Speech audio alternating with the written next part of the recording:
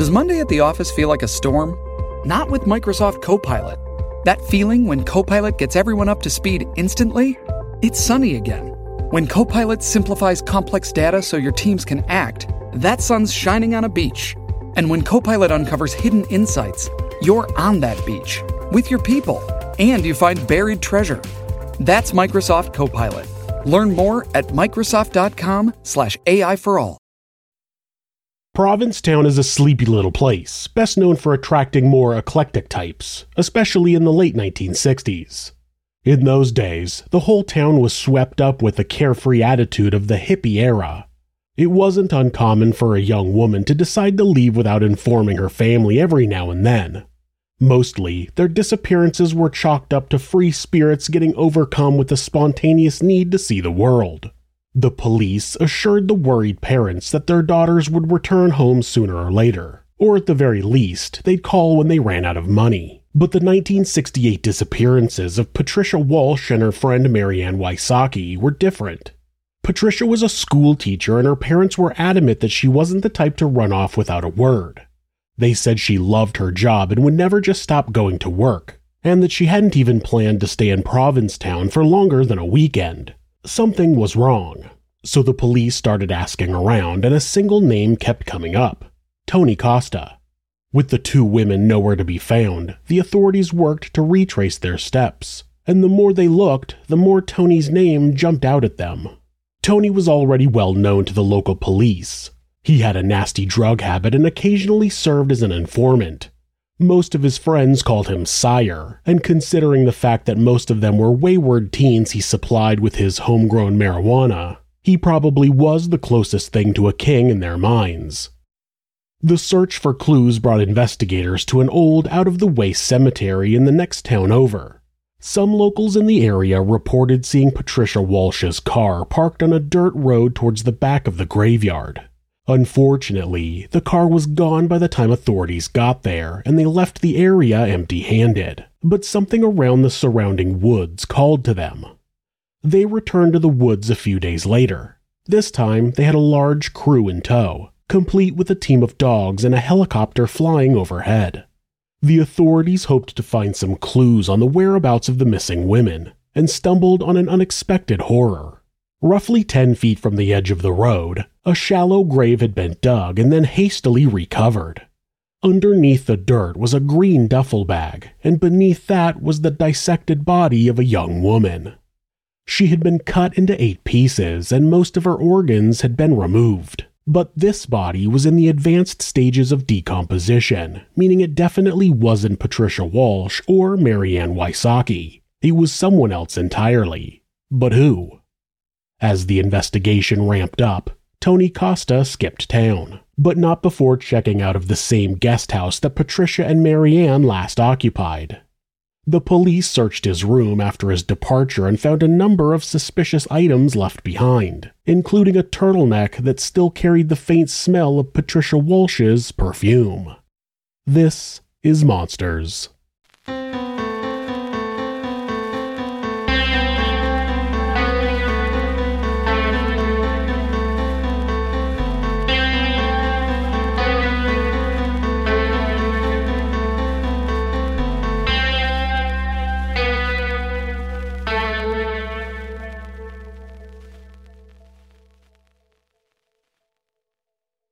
Born on August 2, 1944, Antone Charles Costa, who went by Tony, was merely an infant when his father drowned while serving in the United States Navy. When he was 7 years old, he told his mother, Cecilia, that a man was coming into his room at night. When asked to describe this man, he pointed to a picture of his deceased father, someone he was too young to fully remember. Was it just an imaginative child's mind playing tricks at night, or was the young boy getting some quality time with his father from beyond the grave? The answer really depends on whether or not you believe in ghosts. In November of 1961, Tony was just 17 years old, but he already had some bad intentions. See, up until this point, he'd been living with his mother in Boston. One night, he got the idea to break into an apartment close by. Inside, a teenage girl named Donna Welch was alone and fast asleep. Tony dragged her out of bed and proceeded to tie her up. Luckily, Donna's parents came home before he could do much else, and he was quickly arrested by Somerville police. He told the officers that Donna had given him a key and asked him to sneak into her bedroom. She was happy to see him, or so he claimed, but he started to have second thoughts, so he told her he wanted to leave. As he started to sneak his way back out of the house, Donna began screaming, so he ran away. When asked if he tied the girl up, he readily admitted to it and claimed it was a game they played every now and then. Tony told them that he tied her up on multiple occasions and would often pull her underwear down to look at her, but he swore this game was consensual and that she never screamed like that before. The cops didn't buy it, and Tony was charged with assault and battery as well as breaking and entering with the intent to commit a felony. He was found guilty on all counts and sentenced to a year in a juvenile correctional facility, but when his mother begged for leniency, the judge ultimately relented. He was given a 1-year suspended sentence instead, followed by 3 years of probation. Trouble with the law aside, Tony already had a terrifying reputation for tying girls up against their will. In one incident, Tony's mother went next door to visit with a friend, and when she came back, she discovered that her son had tied up one of the neighbors. But most alarming of all was his habit of bringing girls back to his room. Once they were there, he would press a pillow over their faces and attempt to smother them. None of these attempts were successful, but they were a huge red flag. And then there were the missing pets. Every once in a while, one of the neighborhood dogs or cats would go missing. Nobody could prove anything, but many people suspected that Tony was the one to blame. He certainly had no problem killing wild animals like squirrels or the occasional raccoon, which he would then use to perfect his taxidermy techniques. It wouldn't be much of a leap to assume he might have moved on to larger animals at some point. Eventually, after Tony's increasingly vile behavior had summarily pissed off the entire community, his mother sent him to live with a relative in Provincetown. She hoped the fresh start would benefit her troubled son and calm his dark impulses. Does that ever work out? Tony was a senior in high school by then, and he struggled to connect with his peers. In a town where everybody knew everybody else, Tony Costa was a total stranger, and he appeared to like it that way. Despite his social struggles, Tony eventually managed to find a girlfriend. Their relationship, however, wasn't exactly normal. See, Tony, then 18, found himself a 13-year-old girl. It was weird even for the time. In spite of her tender age and the fact that she was still in the 8th grade, the couple would eventually marry when she turned 14. Given what we know now about Tony Costa, it makes sense that he would seek out a partner that was significantly younger. After all, kids are pretty easy to manipulate, even teenagers. Inexperience and submissiveness go hand in hand, and those were the traits he prized most in his lovers. He was the kind of guy that wanted complete control. He wanted them to admire his intelligence and call him sire, as if Provincetown was his personal kingdom and they were his loyal subjects. The fact that he was good-looking certainly helped. Women were attracted to him once they worked their way into his world, and he had a certain superficial charm that made it easy to keep them hanging on every word. Tony went on to have 3 children with his young bride. Over the years, as he grew into his 20s, he seemed to hang out with teenagers almost exclusively, but that kind of makes sense because Tony was the local weed grower and he kept his friends well supplied. Tony's marijuana patch was located in the woods behind the old Truro cemetery. It's theorized by some that he used the pot as a way to look cool to a bunch of kids fresh out of high school. It's pretty easy to break the ice with a bowl of the devil's lettuce after all. But a year or 2 down the line, that hidden patch of ground would hold unspeakable secrets. And those secrets would soon spill out onto the freshly fallen snow, right under the watchful eye of Detective Bernie Flynn and State Trooper Tom Gunnery. It all started in January of 1968, when Patricia Walsh and Marianne Wysocki vanished without a trace. Both women were in their 20s, and neither fit the profile of the usual flew-the-coop sort of disappearances the police normally saw. Provincetown was a quiet place. Women disappeared now and again, sure, but they didn't normally come to any sort of violent end. They almost always turned up sooner or later. On Monday, January 27th, Patricia was expected to return to her class of grade schoolers. The students filed in and sat at their desks as usual, but their teacher never showed up. When she also failed to come in the next day, the principal grew concerned and dialed Pat's father, who was listed as her emergency contact. Unfortunately, he hadn't seen her either. Even more alarming was the fact that all of his phone calls to her went unanswered. He began to call around to her friends, but none of them could tell him much. One friend said that Patricia had mentioned her plans to go to Provincetown with Mary Ann for the weekend, but that was all she knew.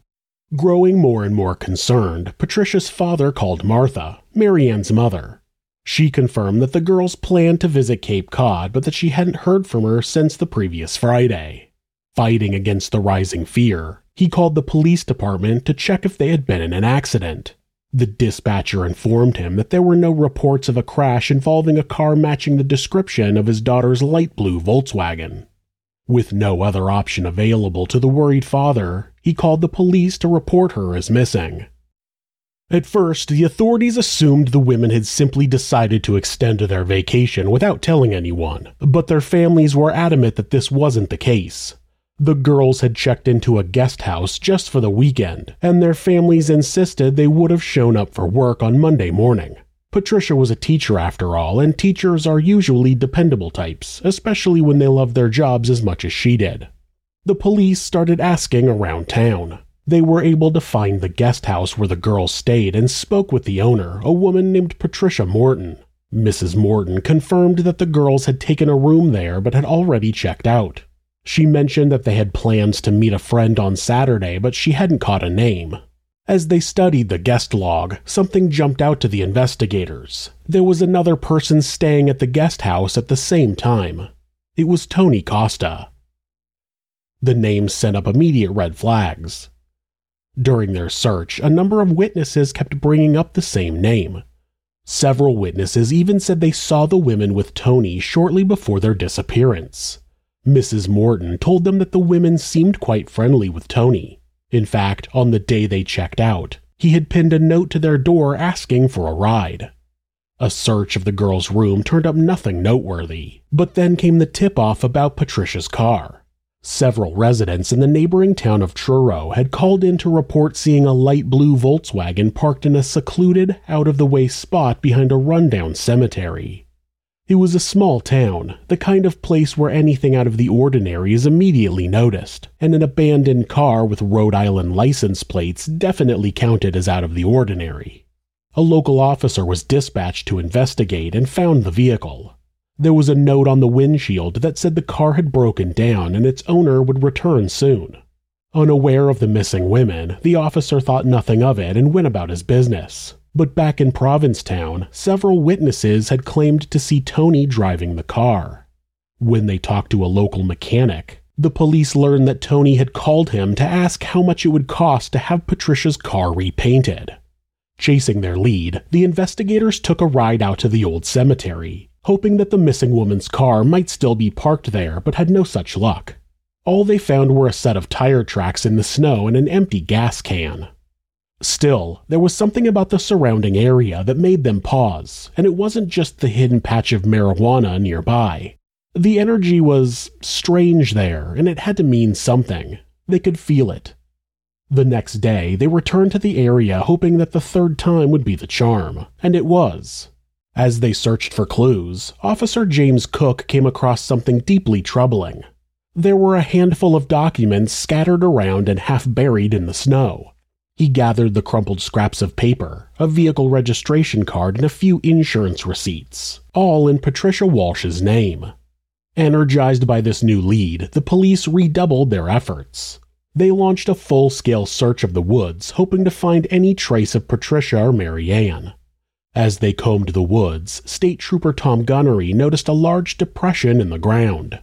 Some kind of green cloth was sticking up through the snow. As he bent down to get a better look, he was met with the unmistakable smell of human decomposition. Carefully, he scraped the snow aside and tugged the green cloth out of the shallow hole. It turned out to be an empty duffel bag. Upon closer inspection, he saw what appeared to be blood on one of the straps. Officer Gunnery set the duffel bag aside and continued to dig in the hole. Soon, he found a piece of white bone. When he tried to pull it free from the earth, he uncovered the human foot it was still attached to. This episode is brought to you by Shopify. Do you have a point of sale system you can trust, or is it a real POS? You need Shopify for retail. From accepting payments to managing inventory, Shopify POS has everything you need to sell in person. Go to shopify.com/system, all lowercase, to take your retail business to the next level today. That's shopify.com/system. He continued digging, pulling one body part after another out of the shallow grave. The victim, a young woman, had been cut up into 8 sections. He removed each one as carefully as he could until all that remained in the hole was a clear plastic bag with what appeared to be hair in it. He brought the bag up to get a better look and found himself face to face with the victim's severed head. She had been beaten to the point of disfigurement, her face was swollen beyond recognition, and her nose had more or less been smashed flat. But these remains were far too decomposed to belong to Patricia or Mary Ann. Somehow, in their search for the missing women, they managed to stumble upon a woman they hadn't thought to look for. The autopsy identified her as a teenager named Susan Perry. She'd been missing since the previous Labor Day. Like Patricia and Mary Ann, Susan had ties to Tony Costa, who was known to refer to her as his kid chick. When she disappeared, Tony told everyone that she had hitched a ride to Mexico with a couple of fellow drug enthusiasts, and most people found the story plausible. Now, the horrible truth was coming to light. Aside from being dismembered, her body was horrifically mutilated in many other ways. She'd been pelvically eviscerated, and her uterus and ovaries had been removed. Her heart and liver were missing, and her breasts had been amputated.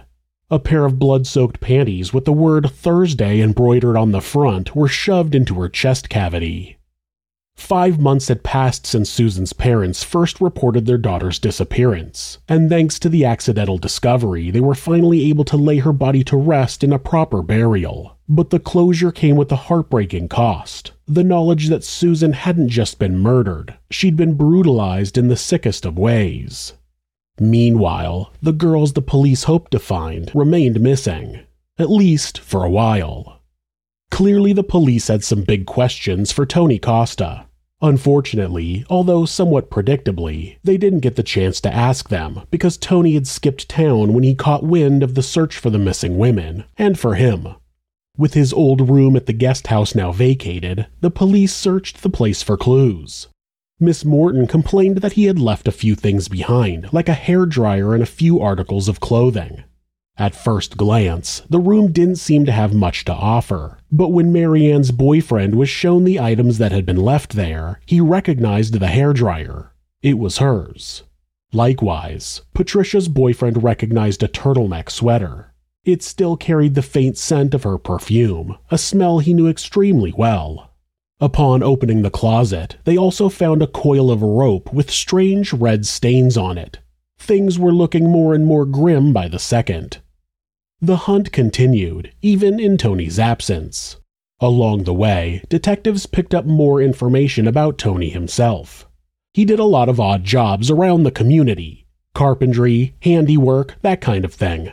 He also had a love for taxidermy and often roamed the back roads at night, hoping to scoop up some fresh roadkill to add to his stuffed collection. It's a hobby like any other, sure, but it's not exactly a hobby that makes a person seem less likely to be a serial killer. Tony also had a nasty drug problem, which the police were already aware of since he occasionally served as an informant. His increasingly erratic behavior led to a breakdown in his marriage around this time, and he was regularly seen with other women. Interestingly, he seemed to conceal his darker side in certain situations. Nobody in their right mind would call a serial murdering drug addict babysitting material, but when he got a job babysitting 7-year-old Liza Rodman and her sister, the girls never suspected what violence he was capable of. In her experience, Tony was a pretty fun guy. He never even so much as raised his voice at them. Sure, there might have been moments when he acted strange or seemed convinced that a nameless someone was out to get him, but being paranoid and slightly shady doesn't automatically mean you like to butcher women in your spare time. Liza wouldn't realize that she had been babysat by a monster until much later in life. Eventually, Tony decided to return to Provincetown. He took himself to the police station intent on pleading his innocence. It didn't go well. When he was asked what happened to Marianne and Patricia, Tony claimed that one of the girls was seeking an abortion and their plan was to go to Montreal afterward. In the spirit of starting a new life in Canada, Patricia had bestowed him with her car, which he was free to use as he wished. That was just one explanation, though. Through the course of the questioning, it became clear that Tony was desperately trying to cover his tracks, and his story changed often. The police were suspicious, and with understandably good reason. Obviously, it was hard to believe that Patricia would just give her car to a man she barely knew. When they mentioned this, he backtracked and claimed that she hadn't just given him the Volkswagen. He actually bought it for $900. But when they asked him if he paid her the money, he told them that he hadn't, which also seemed unlikely, because any sane person would expect to have their money before turning over the goods. Realizing that he'd been talked into a corner, Tony said that the women bought drugs from him the previous summer and weren't able to pay up at the time, so Patricia gave him the car instead and they called it even. That was a problem for the officers because he had already claimed that he had never met the girls before, yet suddenly he not only knew them, but he'd known them for quite a while. And now he was claiming that Patricia apparently knew and liked him well enough to give him the only means of transportation she and Marianne had to get back home to Rhode Island. He presented a bill of sale from his pocket. There were 2 signatures, Patricia's and Tony's. He swore that they agreed he would pay them the following day, and then they drove him to Truro and parked in a clearing.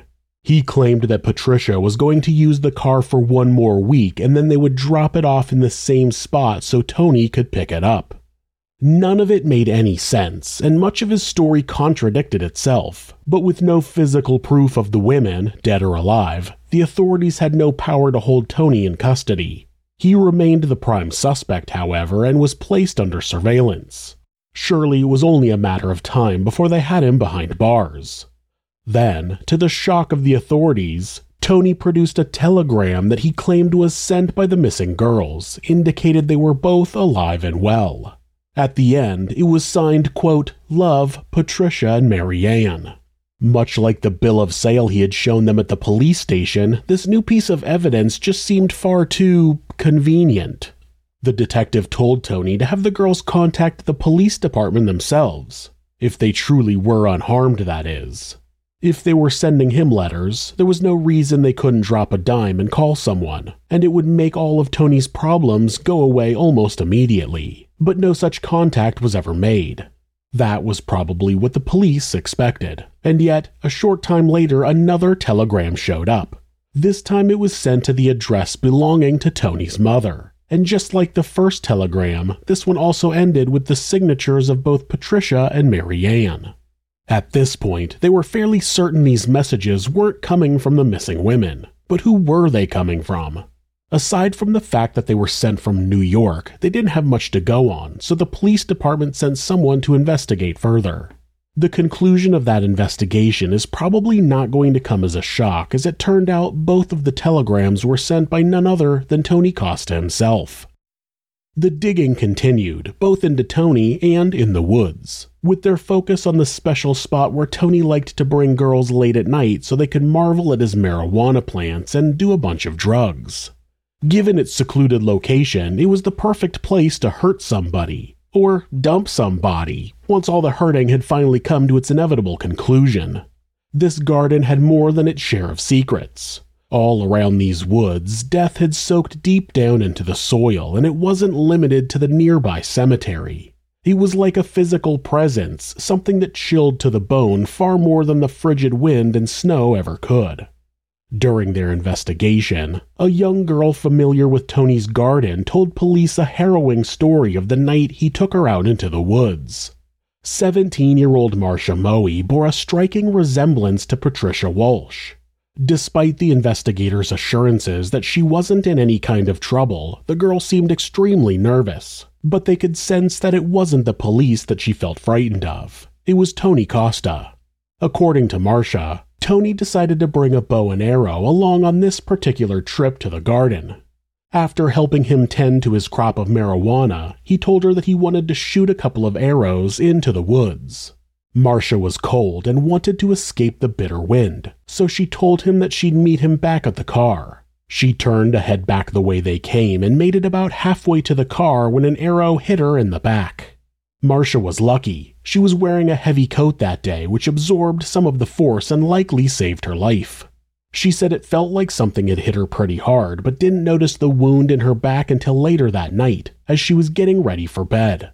Her mother rushed her to the doctor, who had the young girl file a report with the police, even though she assumed it was simply an accident. But the next time she went into the woods with Tony, the incident started to seem decidedly less accidental. She had 2 other friends with her, and Tony was driving a different car. One of her friends opened the glove compartment and found a small handgun. As they talked, it became clear that Marcia was terrified of Tony. She swore that she didn't believe he was involved in the disappearances of Patricia and Mary Ann, but her fear was palpable. If he caught wind of her conversation with the police, there was a very real possibility that she might be the next young woman to vanish without a trace. After some coaxing, she led the authorities to Tony's favorite spot in the woods. It was a section of the area that the police hadn't yet searched, and Trooper Gunnery could immediately sense that same ominous energy he'd felt before. Something was out there, just waiting to be uncovered, but he couldn't go digging for clues just yet. It was a gray morning, and the small search party was all but frozen stiff thanks to a chilly downpour. They would have to wait for the weather to improve. The officers led Marcia back to the cruiser to warm up, and she gave them a little more information about the monster they were dealing with. She was friends with Tony's estranged wife, the young Avis Costa, and Avis had told her several unsettling stories about their sex life, or more specifically, about Tony's unusual and borderline dangerous appetites in the bedroom. In one instance, Avis almost died after Tony encouraged her to take a sedative called chloral hydrate, which was typically used to calm patients before major surgeries. Other times, he would put a plastic bag over her head until she lost consciousness, and then he would act out his dark fantasies on his defenseless partner. Getting a little freaky in the bedroom with another consenting adult is one thing, but the police felt that this was something entirely different. Something that only the most depraved soul could subject their lover to. As the investigation continued, the police found more disheartening evidence to suggest the girls had been murdered. Tony told them he left Patricia's car in Burlington, Vermont. When the police went to check it out, they found the Volkswagen right where he told them it would be. The Rhode Island license plates had been taken off, but it was definitely the missing woman's car.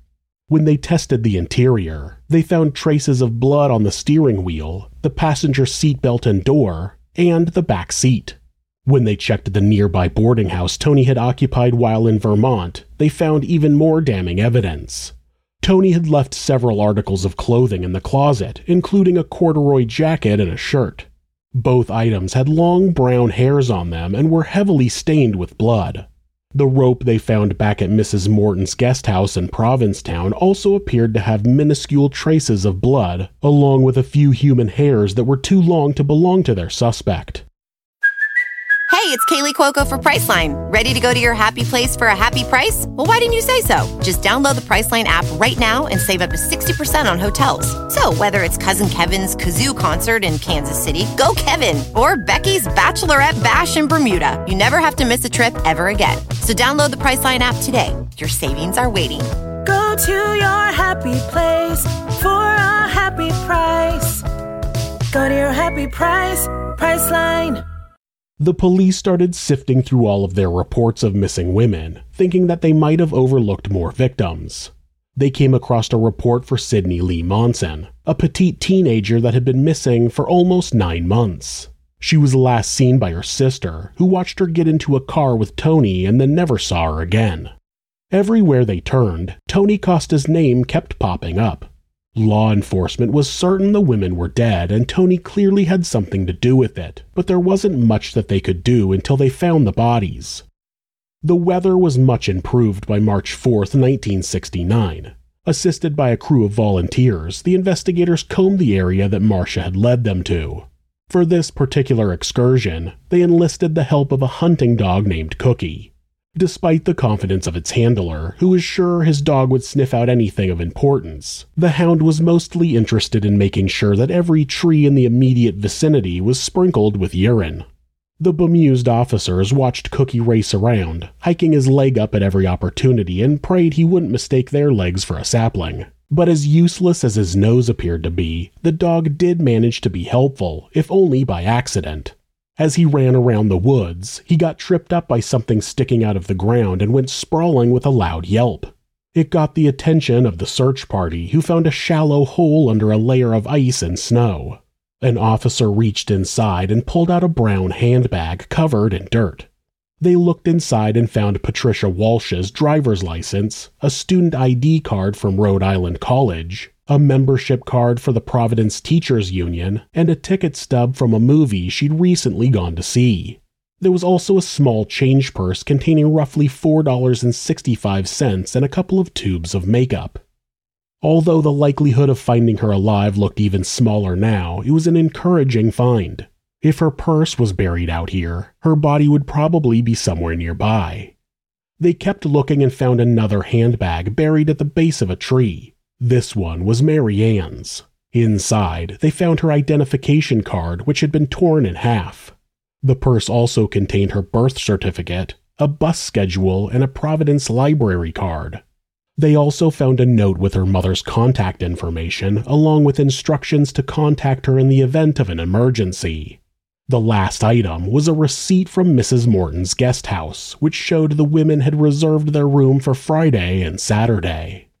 The next day was March 5th. Trooper Gunnery and the rest of the search crew returned to the woods once more, hoping that today would be the day they could bring the missing women home, if only to give their families something to bury.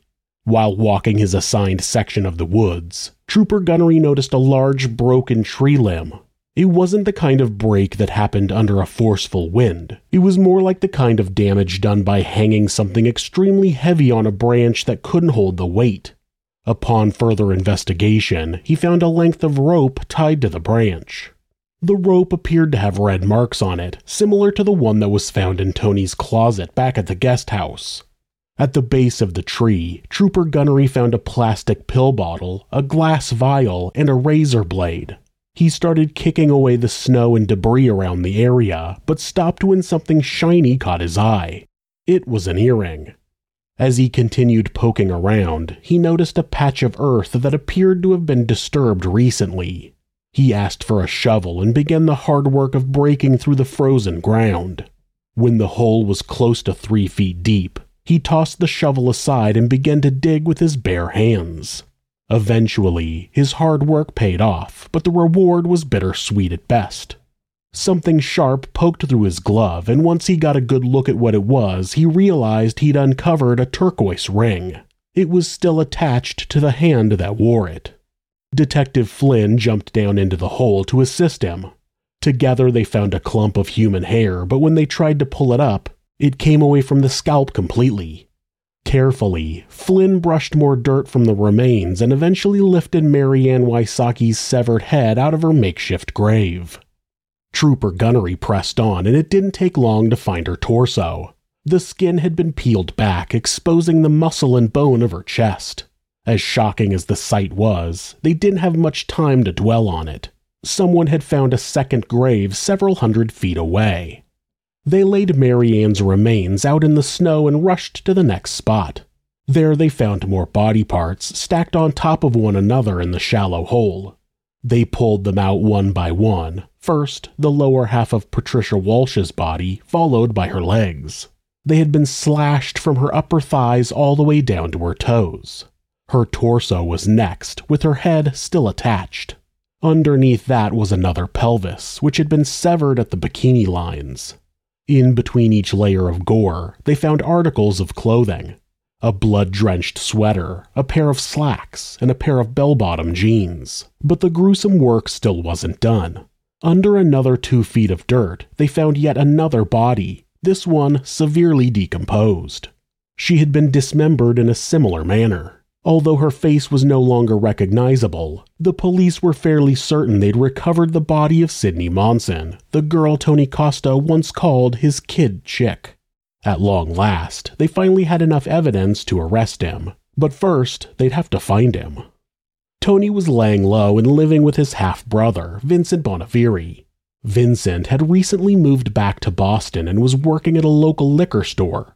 When the police rolled up to ask Vincent about his brother's whereabouts, he told them that he hadn't seen Tony in over a week, and the last he'd heard he was still in Provincetown. The detectives didn't buy it for a second. They decided to check Vincent's new apartment, just in case Tony happened to be there. The killer looked out the window at the exact moment the officers pulled up. He considered running at first, but then got a better idea. He started down the stairs and met the two officers in the hallway. They stopped him to ask his name, and he breezily told them his name was Vincent Bonaviri. Unbeknownst to him, though, the officers had just spoken to Vincent at the liquor store. He was immediately placed under arrest and taken into custody. Tony was facing 4 first-degree murder charges for the deaths of Susan Perry, Sydney Monson, Mary Ann Wysocki, and Patricia Walsh. By the time they got him into an interrogation room, the station was already swarming with reporters. He seemed to relish his newfound attention, although he steadfastly refused to talk to the police. Meanwhile, his victims were taken to Nickerson Funeral Home, where their autopsies were performed on what was left of them. Mary Ann had been shot twice in the head and had been cut into 5 sections.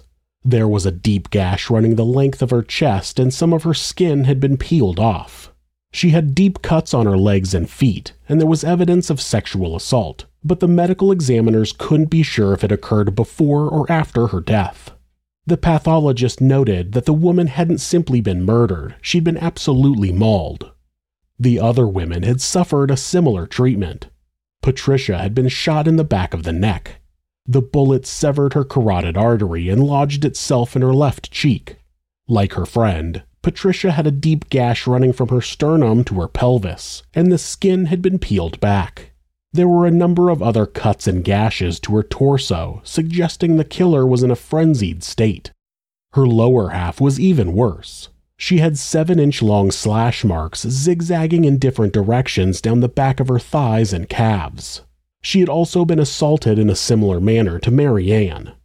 The other body was fingerprinted, since it would be impossible to identify her visually given her advanced state of decay. The detective's hunch turned out to be correct. They had indeed recovered the remains of 19-year-old Sydney Monson. She'd been cut into 4 portions, but her right leg was still missing. Her left leg had been sawed off at the femoral shaft, and her kidneys were missing. Aside from that, though, it was hard to determine much about the way she had died or been disposed of. After all, she'd probably been buried out there in the woods for at least 9 months, if not longer. By the time she was finally found, her remains were just too far decomposed. As news of Tony's arrest began to spread, District Attorney Edmund Dennis saw his time to shine. He held a press conference to inform the riveted sea of journalists about a new development in the case, but his account wasn't exactly accurate. In fact, it was quite embellished, with each gory detail designed to whip up a media frenzy. He told the crowd that the killer had removed each victim's heart, and the organs were missing from the graves. He went on to say that the bodies had been cut into as many parts as there were joints, with evidence suggesting the killer's tool of choice was an axe or a meat cleaver. The district attorney went on to say that some sections of the remains had been covered with marks that could only be made by human teeth, suggesting that these parts had been bitten and chewed by the murderer. None of this was true, however.